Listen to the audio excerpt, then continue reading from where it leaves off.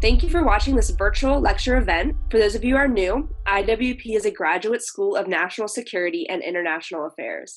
We have 5 master's degree programs, 18 certificates of study, and a new doctoral program. We also offer the opportunity to take a single course without having to pay an entire semester's worth of tuition cost. One can also audit such a course at a much less cost. If you're interested in learning more about us, please visit iwp.edu. Dr. Marek Chodakiewicz holds the Kosciuszko Chair in Polish Studies at the Institute of World Politics, where he also serves as a professor of history and teaches courses on geography and strategy, contemporary politics and diplomacy, Russian politics and foreign policy, and mass murder prevention in failed and failing states. He is the author of Intermarium, The Land Between the Black and Baltic Seas, and numerous other books and articles. He holds a PhD from Columbia University and has previously taught at the University of Virginia and Loyola Marymount University. Welcome, Dr. Chodakiewicz. Thank you very much for this kind introduction. I also had the Center for Intermarium Studies here at IWP, hence my fascination with the Intermarium, the lands between the Black and Baltic Seas. Thank you for tuning in and watching us. It's business as usual here at IWP. This will be the second installment of my musings on the First World War and its aftermath in the Intermarium. And today we'll talk about nationalisms, traditional and modern nationalisms in the Intermarium. Even though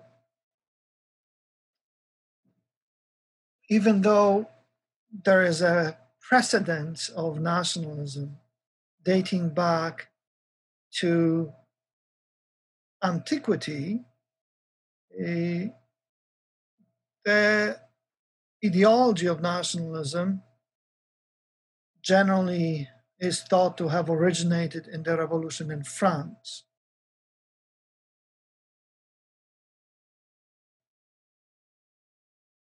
The reflex of human kindness towards those who have been harmed is generally considered to have derived from Christianity, first and foremost. In some ways, this attitude could be discerned and applied to international relations. And so the traces of sympathy of the great powers in relations to the suffering small nations occurred and surfaced in particular during the wave of Romanticism in the 19th century.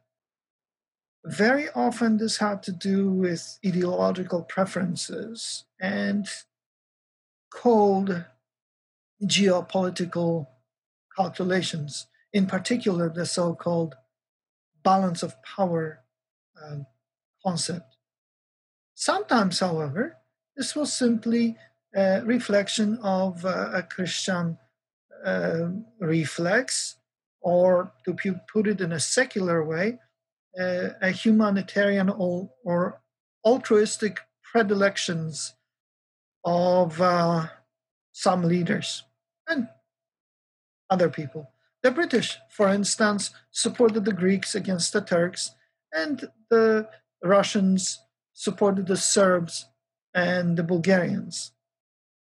The French and the Americans favored the Poles against all partitioning powers. And I am not referring here to merely and solely to the activities of governments, because governments usually limited themselves to beautiful gestures, even though there were a few exceptions, in particular diplomatic interventions rather than armed interventions. But I'm referring here also to the public opinion, which emerged on an increasingly prevalent scale in the 19th century. And public opinion was shaped by the ubiquity of the media, of the press, of the mass press. In particular, in the so-called progressive circles, there emerged opinions and even organizations which were geared to support nationalisms of the so-called small people or little people. As far as Poland is concerned, according to Marx and Engels, who loved the Poles because of their revolutionary potential in destroying the old order, Poland, according to this take, was fulfilling a very useful role in the progressive scheme of things. Yet at the same time, the creators, the founders of communism in the 19th century, hated and scorned the small nations or little people.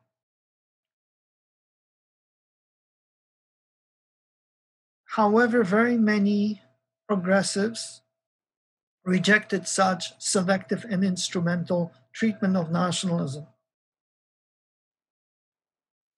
For instance, very influential French progressive intellectuals were fascinated with the abstract ideals of the rights of minorities and the nationalism of so-called non-historic people, which in the 19th century, everywhere, to a various degree, was waking up from its historical slumber, and it was busy forming its nationalist cadres. Only to a small degree, this sort of approach was institutionalized. In the majority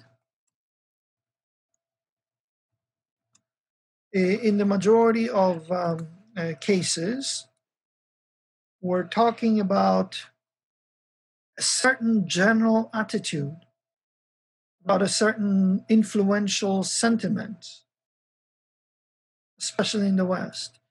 It emerged from the spirit of the time and ethics. First of all, crushing the little by the great appeared to most people as simply churlish and criminal. And secondly, people reflexively identified with the underdog, who were under attack by the powerful ones. Hence, the underdog was perceived to be always right in a moral sense. Thirdly, from this sort of thinking, there is only a step to recognize that the guarantee of security for such little peoples is an international recognition of the doctrine of sovereignty. Thus, when World War I broke out, public opinion in Allied countries would soon over the fate of the little Belgium and little Serbia. They had fallen victims, after all, to the forces of evil, Berlin and Vienna. And they served as the main argument justifying the entry of London, Paris, and Petersburg into the conflict. That's why Russia, England, and France joined the fray, precisely to defend the little ones, little nations. Very soon, the high and mighty, or at least the public opinion in those countries, would remember also about poor Poland.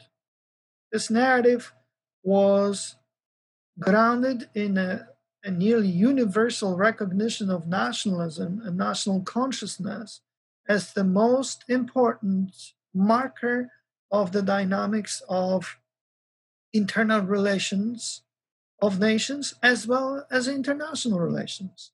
The crowning of this process was the emergence of the consensus about self-determination of nations. Self-determination of nations. Meanwhile, the wartime narrative about sovereignty acquired a hypocritical champion, Germany and its propaganda. The Germans began posing as defenders of little nations. The main aim of their offensive was naturally Russia. Berlin not only played the Polish card, but also the Lithuanian and Ukrainian cards, even though to a much lesser extent, Estonian, Latvian, and Belarusian cards. Further, the Second Reich encouraged the native Germanophile or nationalist protégés to invoke their case for independence.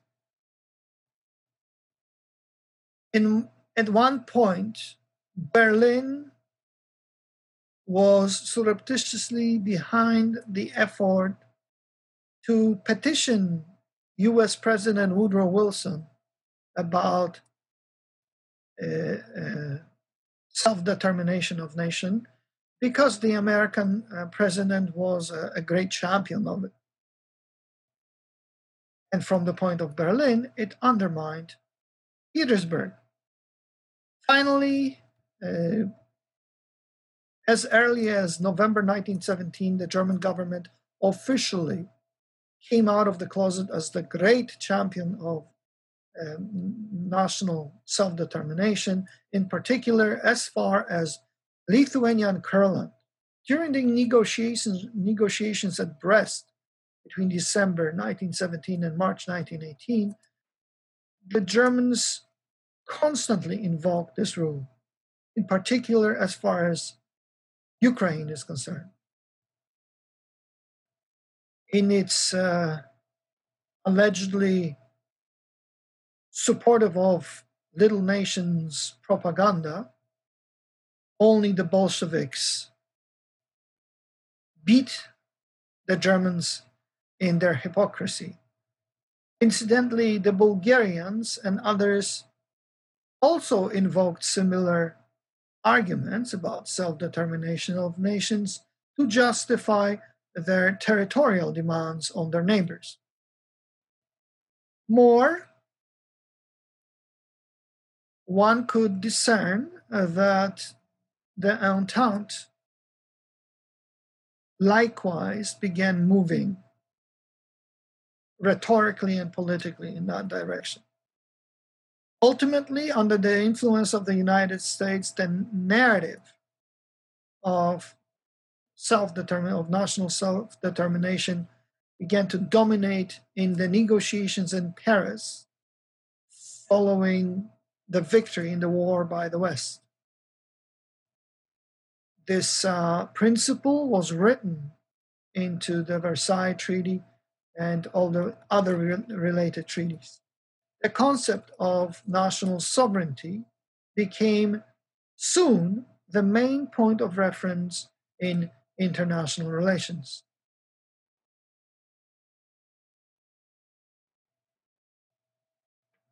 Self-determination of nations is propelled by nationalism. Without this, there is no impulse to admit, to confirm, to believe that freedom or independence of a collectivity referred to as nation is a conditio sine qua non for such an entity to exist and prosper. Nation as an organization makes no sense without mass support for such an entity. nationalism is a collectivist ideology.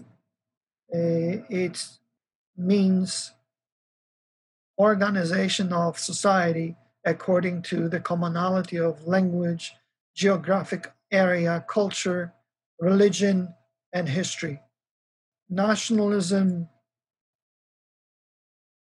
reflects the belief that the commonality of tradition, institutions, and out of commonality of tradition, institutions, and beliefs, there emerges certain possible to define commonality of interests.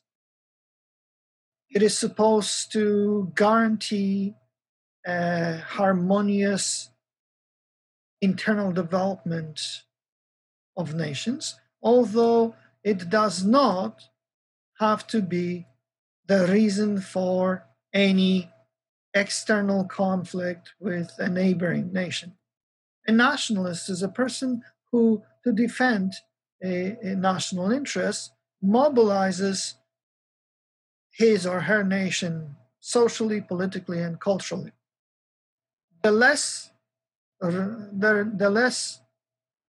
participation of religion, the smaller the religious ingredients, and the smaller the traditional ingredient in the life of the nation, the more extreme nationalism tends to be. The more one is convinced about threats to national interest, the more extreme nationalism becomes. This is at least a definition of modern nationalism. It defines this ideology because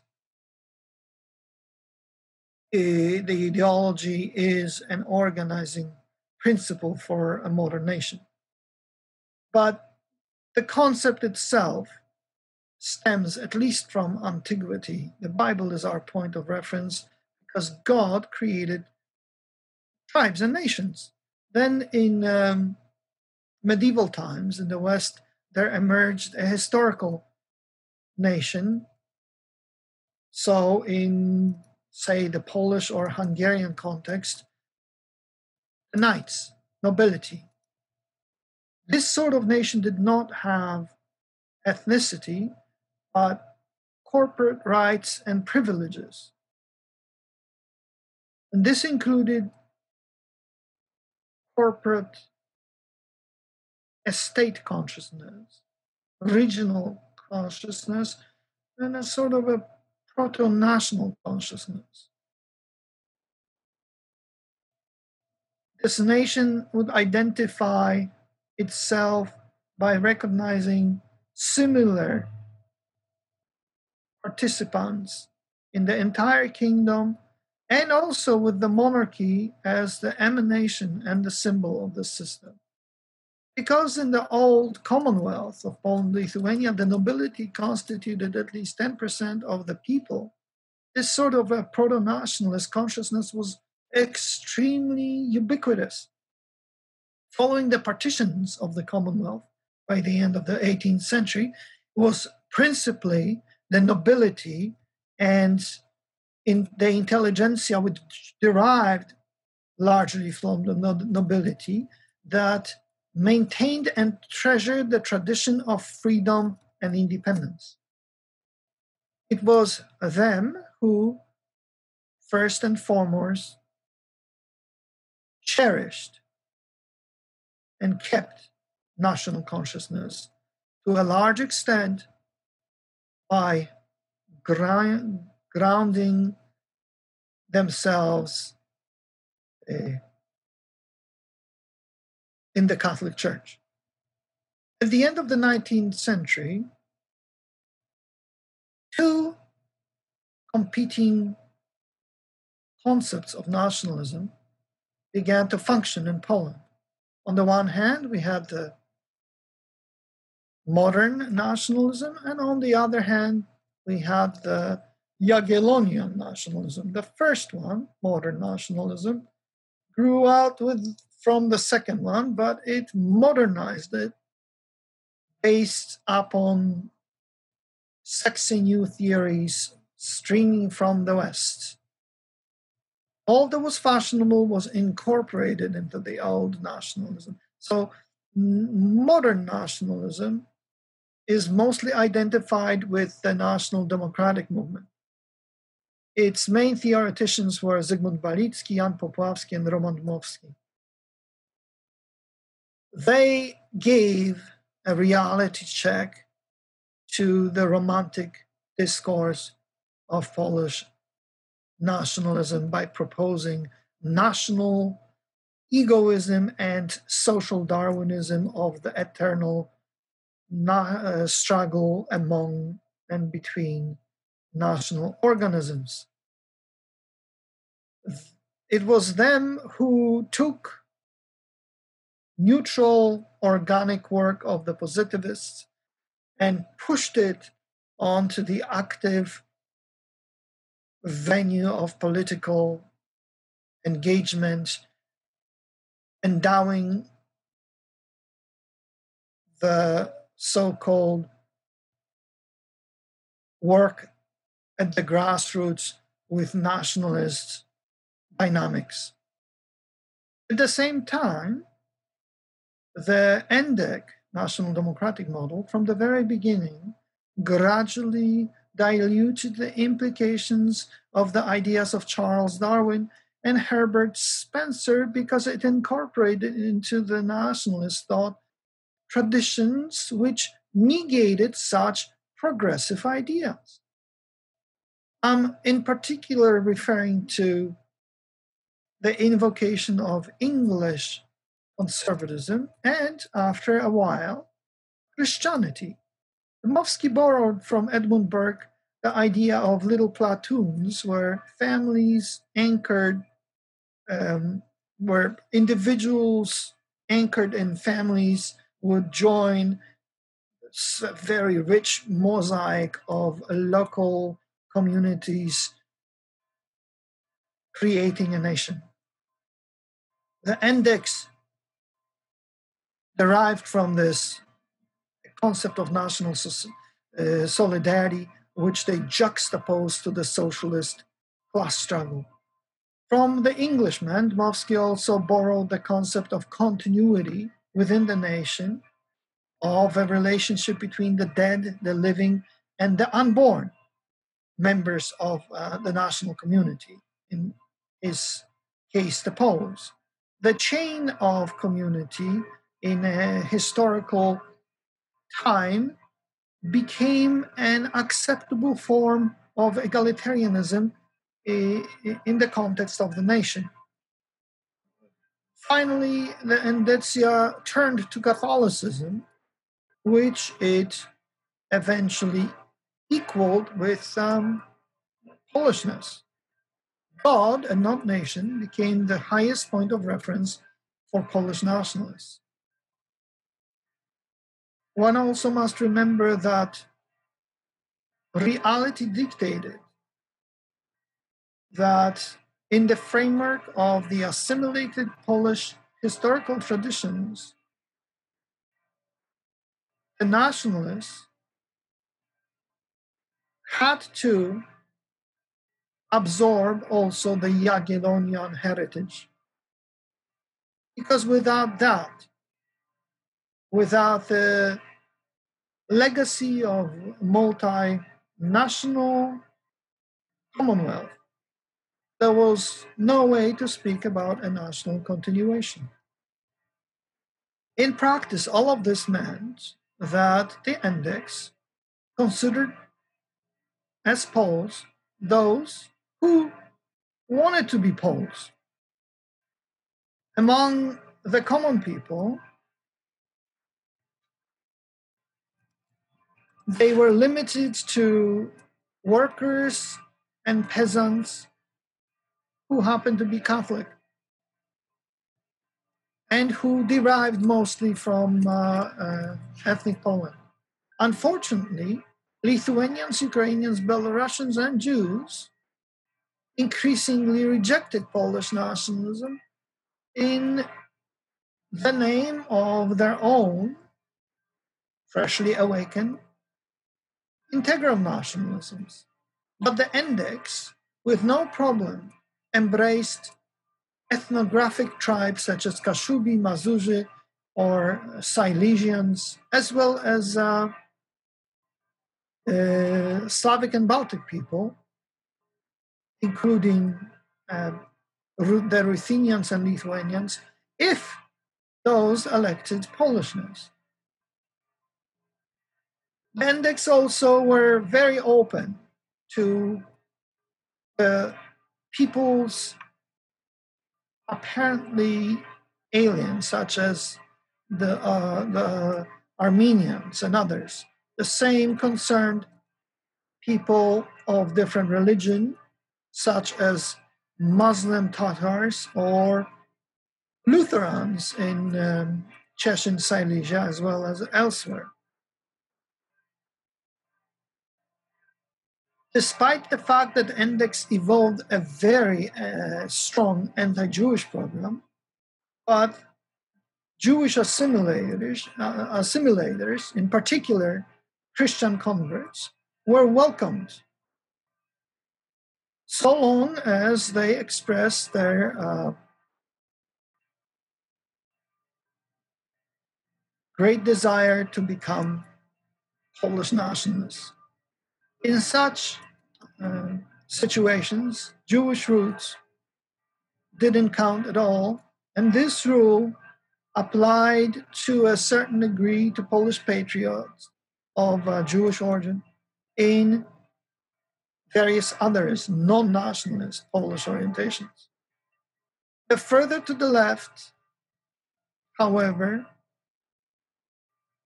the more reluctance to bestow upon such people this privilege of Polishness. Because for the index, Polishness was foremostly a compliment, a question of an honorific title and distinction, and thus an emanation of a common Polish culture. It was not a question of race, blood, or ethnicity. Despite the modern coat paint, even among the so-called modern Poles of Dmowski, there dominated to a large degree elements of continuity with the old Commonwealth.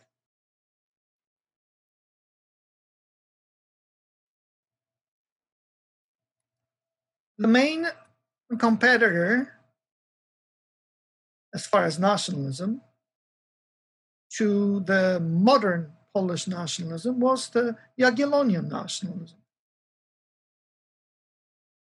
One accepts, as far as periodization goes, is that the end of its ideological domination was the crush of the Polish uprising of 1863.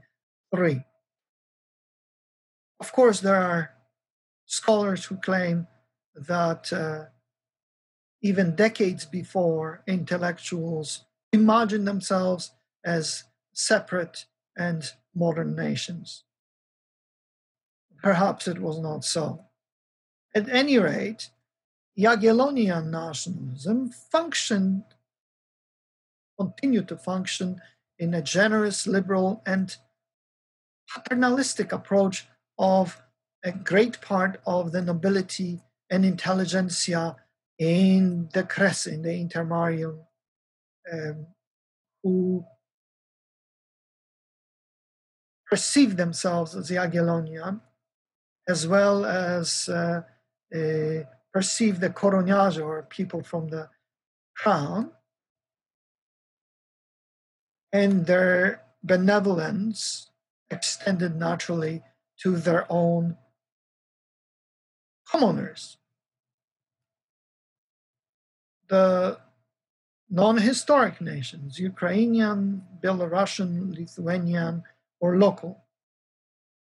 This could have been expressed by the slogan, for your freedom and ours, But it didn't have to. Perhaps more often it was expressed by a general patriotism, a nostalgic patriotism for the first Commonwealth.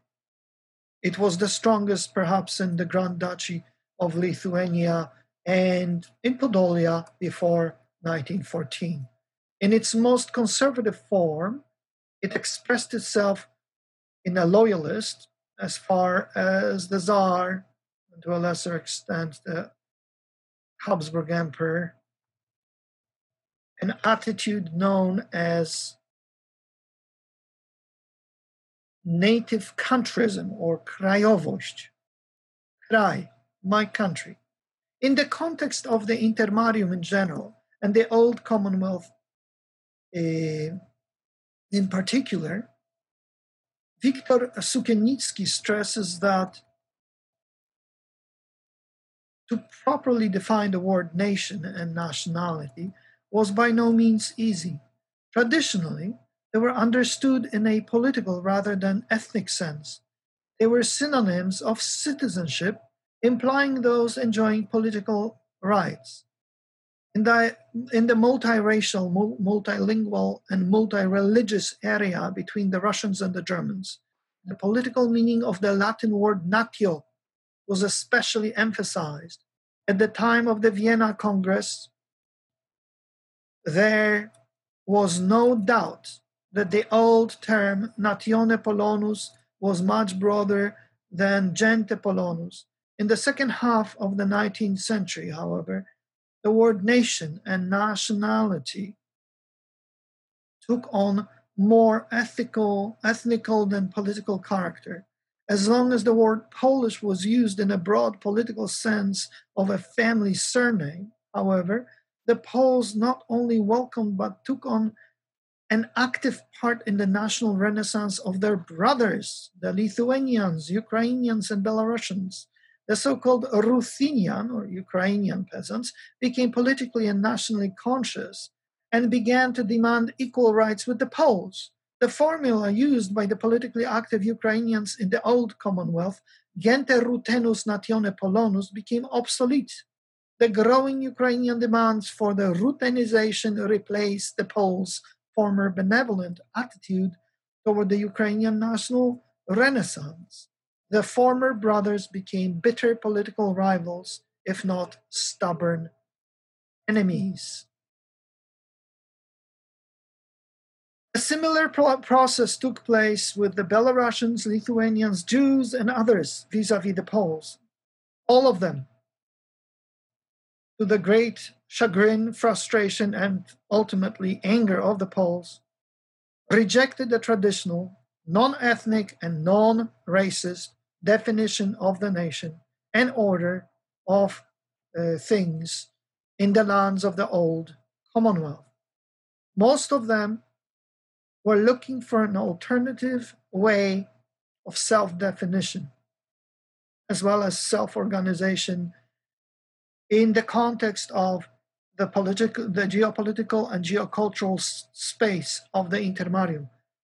For some of them, and not only to the Jewish people, the answer was assimilation, in particular, assimilation with the victorious cultures, the Russian or the German. For most, however, the nationalist paradigm hold. In its framework, they were looking for a collective concept of existing in new realities. And nationalism, for most of them, was reflexively and automatically a negation of Polishness, and first and foremost, the Jagiellonian version of nationalism. The hatred blinded them to such a degree that, for instance, in January 1919, Lithuanian Christian Democrats preferred the tyranny of the Bolsheviks in Vilna over the government of the Commonwealth. of the Polish Republic. Having rejected Jagiellonian nationalism and any tie to Polishness whatsoever, Polishness that would be either traditional or modern, folk nationalists, referring to the Ukrainian,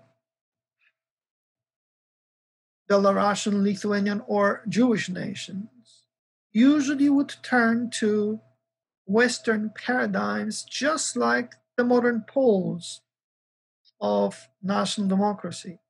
However, unlike the Polish index, folk nationalists of other ethnoses very frequently, as a rule, ignored religious sources in their ideology. There was a further lack of conscious reference to conservative Anglo-Saxon inspirations, in particular to Edmund Burke. Aside from cruel social Darwinism, we also have borrowings from German Romantic nationalism, as well as integral nationalism, plus socialist forms of collectivism. They were under the influence of Blut and Boden, the blood and soil notions, as well as the folk ethnic movement, Völkische Bewegung. Further, it also selectively embraced, folk nationalism also selectively embraced Marxism.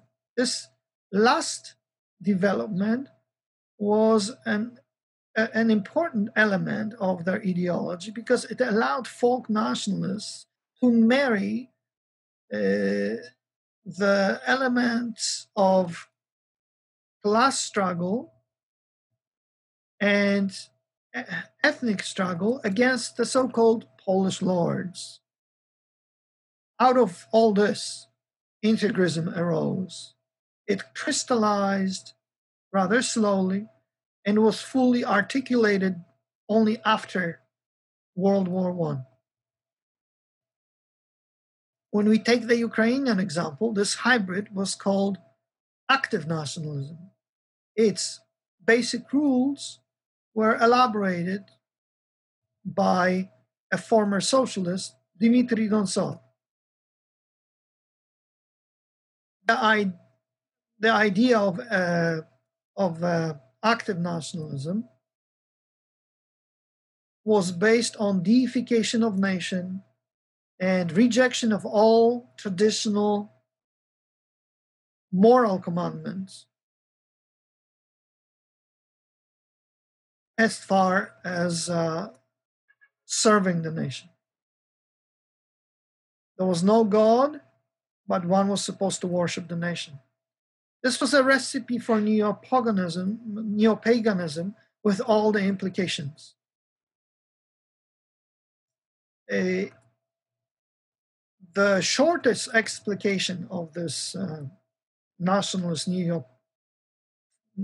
folk nationalist neo-paganism comes from Stepan Lenkowski's Decalogue of Ukrainian Nationalists. Point 1, thou shalt win the Ukrainian state, or thou shalt perish in the struggle for it. And then, thou shalt not cringe and hesitate to execute and carry out the greatest crimes if the good of the cause dictates so. Hatred and trick must be used to meet the enemy of your nation. For the folk ethno-nationalists, The business was quite straightforward. His nation was the best as a homogeneous entity at many levels: linguistic, cultural, social, political, religious, and racial. An ethnic folk ethno-nationalist sang the paeans of his own particularism, and then he would attack universalism. Sometimes he was capable of dressing his own separateness in particular and folkloristic symbols, as well as a variety of myths, which would be, however, written in the historical context deriving from historical universalism, as was described earlier by Wiktor Sukiennicki. For example, Wyjazd Gabriel Julevičius, one of the contemporary liberal Lithuanian representatives of this option, claim the following. On the Lithuanian side, many of these values, ethical and moral concepts, were previously inarticulate, part of a seemingly self-evident way of life offered to referred to as Buddhas, but now were recast as constituent parts of national identity. Lithuanian Tvarka order, by contrast, did not have the same tie to state power as the German Ordnung. As was only natural for a peasant people who had not had an active role in government, the idea of Tvarka derived from the reality of the farm household. This can even be traced to the word itself, related to words for fencing and enclosure, as well as creation. Tverti. In the Lithuanian movement's first secret political manifesto from 1916, concepts of a unique culture consciousness were held up as homegrown order, an alternative to an outside domination. The 1916 proclamation statement of the people's unique character and values now presented these as national consciousness. Significantly, it referred to the people as a tauta, an archaic Indo-European term. The common translation of tauta as a nation is an incomplete shorthand rendering missing its distinctive meaning. Nation locates identity in birth, natio. Tauta, however, is different, originally meaning troop, crowd, or a band of fighters.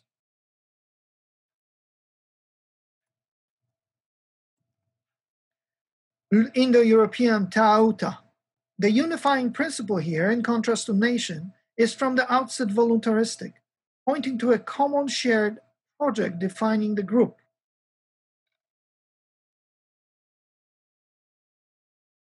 Let us look closer at this attempt to apologize for Lithuanian integral ethno-nationalism. This is a very sophisticated maneuver to infuse it with liberal and universalist elements. Its integralism is instrumentally hidden, pretending that it does not derive from the modern European nationalist ideology, and that instead is completely sui generis. Further, this sort of nationalism illegitimately ascribes to itself an alleged universalism by partly invoking a rhetoric which is surreptitiously, without attribution, borrowed from the reactionary krajowcy, the countrymen, ideologues. But let me explain a few phenomena first. Before modern nationalism arose, there existed long before historical nationalisms and proto-nationalism. It derives from the word natio. Natio means birth in Latin, so our continuation as people. First of all, that means children of God. Second, children of our mother and father, belonging to a family, a clan, tribe, and nation. Third, individuals who inherited the legacy of our cultural milieu, social milieu, economic and political milieu. And fourth, us as a biological expression, us as genetic material. That's what natio means. Natio transformed through the culture, Old French culture, as nation began to mean the place of birth. And therefore natio became synonymous in a way with the word patria, motherland, fatherland. In its medieval meaning, natio signaled a political nation, so chivalry and nobility. And therefore, for example, to natio hungarica, everyone who had political rights belonged, his or her ethnic background notwithstanding. In this sense, the term natio was also understood in the Old Commonwealth. Therefore, Polish patriots or Jagiellonian nationalists invoked not only the slogan free with free, equal with equal, or brother with brother, but also for your freedom and ours. This was a rule, a principle of equality of the nation, joined with consciousness of the existence of common laws, ethics, and culture, and not of ethnic origins. In this way, for example, Lithuanian boyars would become Polish. Adam Mickiewicz, the great Romantic poet, beautifully explained that the word Pole is our last name. It's a last name of every single one of us. And our first name can be a Ruthenian, a Lithuanian, a Tartar, a Jew, or anybody else. He wrote so in Księgi Narodu Polskiego I Pielgrzymstwa Polskiego. How does Lithuanian or other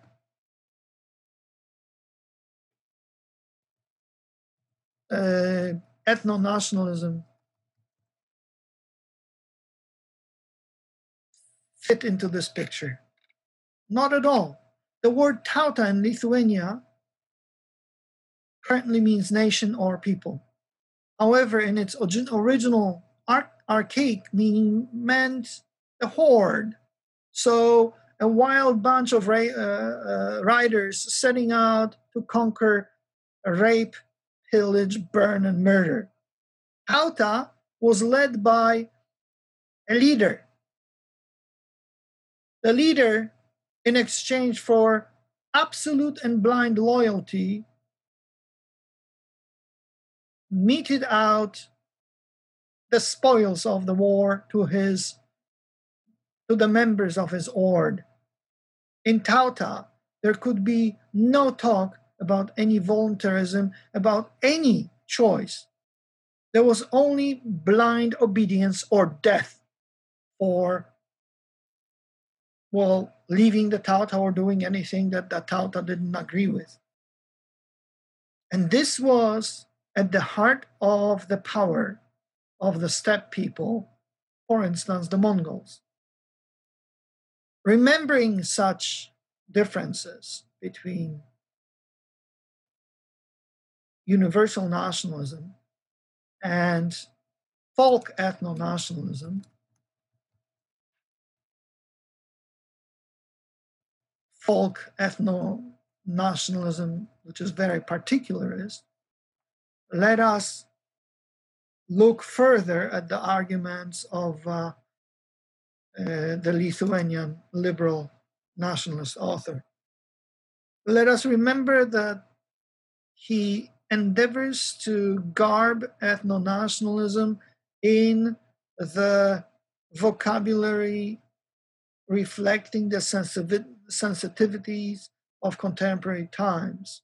In particular, let us pay attention to a very shrewd criticism by Chodakiewicz of the Marxist critics of nationalism, in particular Eric Hobsbawm, Benedict Anderson, and Ernest Geller. He does so by invoking the liberal doctrine of free choice, as we saw in Tauta, there is no free choice, and historical folkloristic continuations of Lithuanism.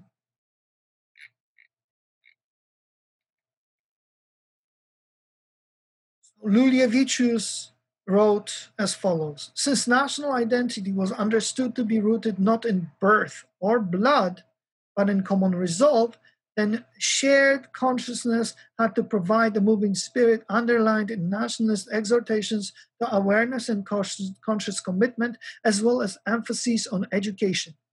Individual commitment was crucial because in these lands, national identity rested so much on personal decisions. In this northern European crossroads of culture, ethnicity, language, religion, and history, there were many possible identifications for individuals to accept. Radical national movements founding intellectuals experienced this themselves in the preceding decades, arriving at avowals of Lithuanian identity in dramatic moments of personal conversion. This snapshot of the development of national identity, caught in the moment of genesis in the 1916 secret proclamation of nationalist goals, illuminates the distinctive nature of the nationalist project here. The essential point is that this was a deliberate project, aware of itself, creating images of the past and asserting continuities with the past Western scholarship with that past. Western scholarship has often treated nationalism under the rubric of false consciousness, stressing artifice and manipulation. This misses the dimension of awareness of the project.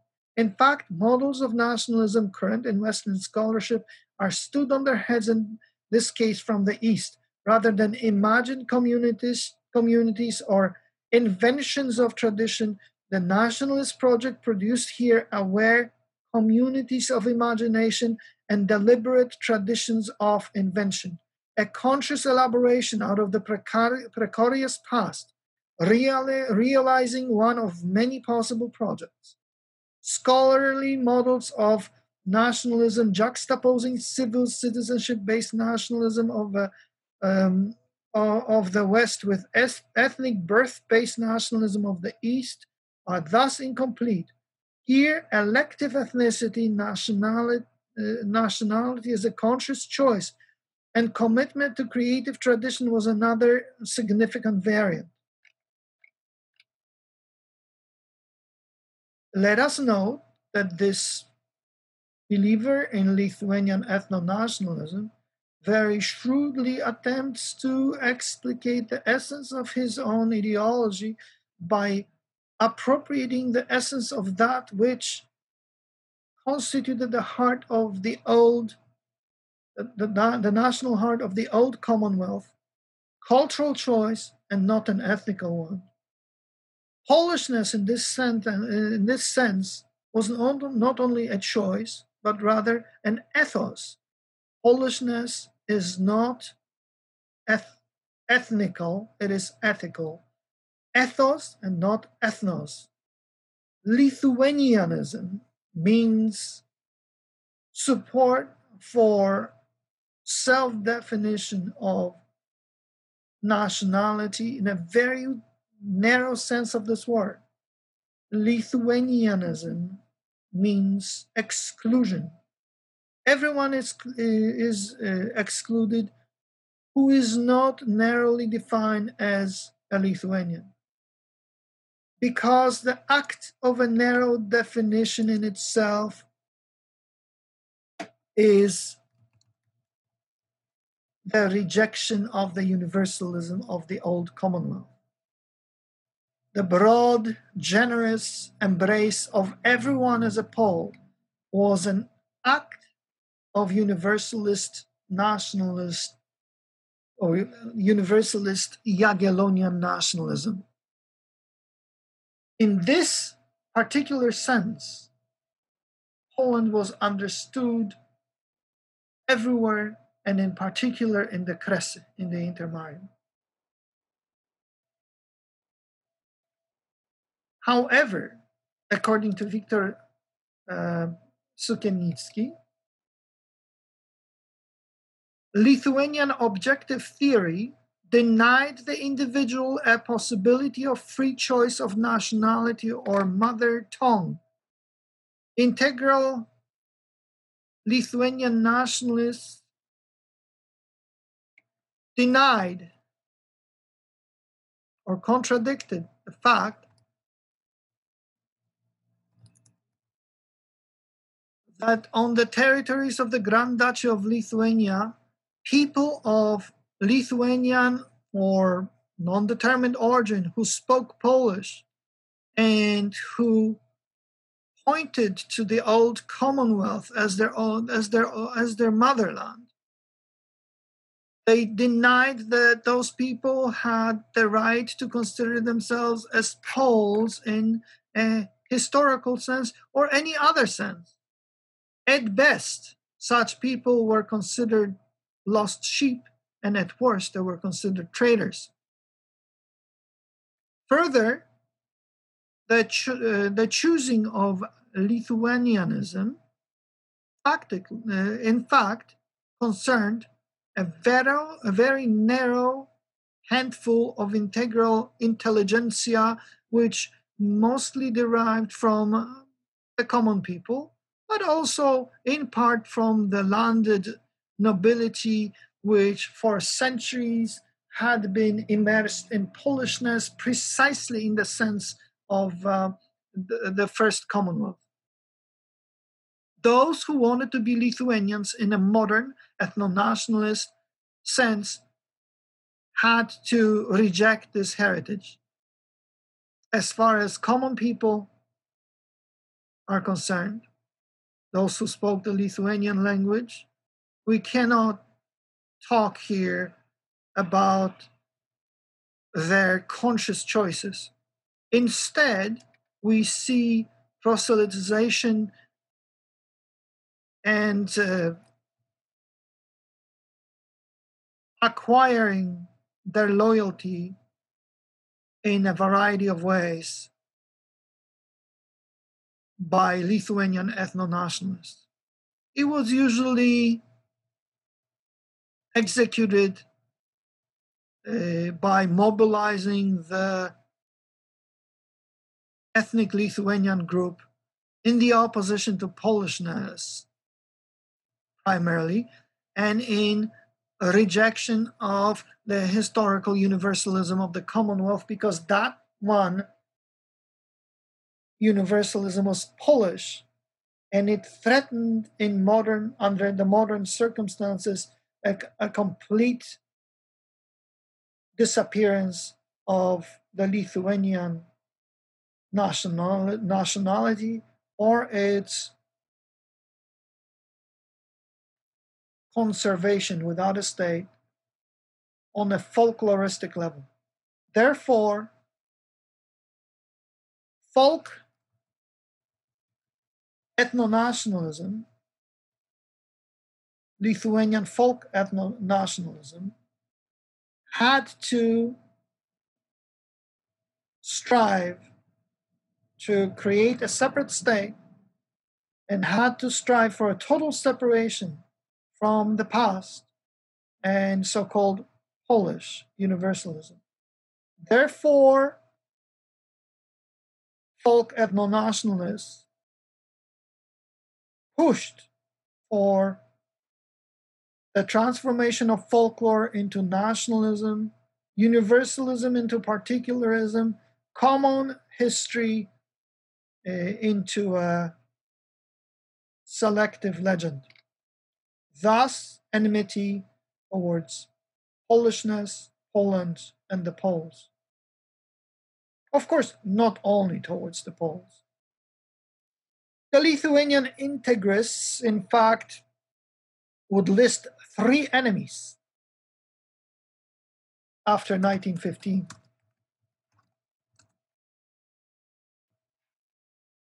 Polish lords, Russian Bolsheviks, and German and Jewish speculators, merchants. Russian Bolsheviks were enemies primarily as nationally alien, as inheritors of the mantle of the Muscovite partitioners, and competitors in revolutionary social radicalism in Lithuania. German and Jewish speculators, merchants, reflected prejudices triggered by fresh war experiences, as well as historical imagination connected to the traditional social structure of the estates of the Grand Duchy. In this sense, listing German and Jewish speculators, merchants, meant both the rejection of the system of economic exploitation during the German occupation, where perceptions dictated cooperation between Germans and Jews against the Lithuanian population, and the stance against the domination of the Jewish community as bourgeoisie, in particular in trade and other endeavors, who, according to folk ethno-nationalists, should be under the control of non-existing or practically non-existing Lithuanian middle class. But the Poles, conveniently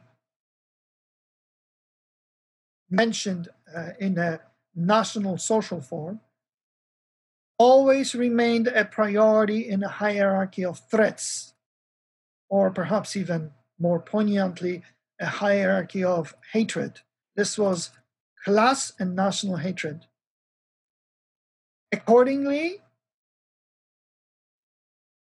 Lithuanian laboring people, our landless peasants, smallholders, and estate laborers, all of them were promised the land taken from Polish landlords. This appeal set the early tone for a pro-government agitation campaign that would continue with a growing vigor throughout the world, according to a neo-Marxist Lithuanian historian Tomas Balkelis.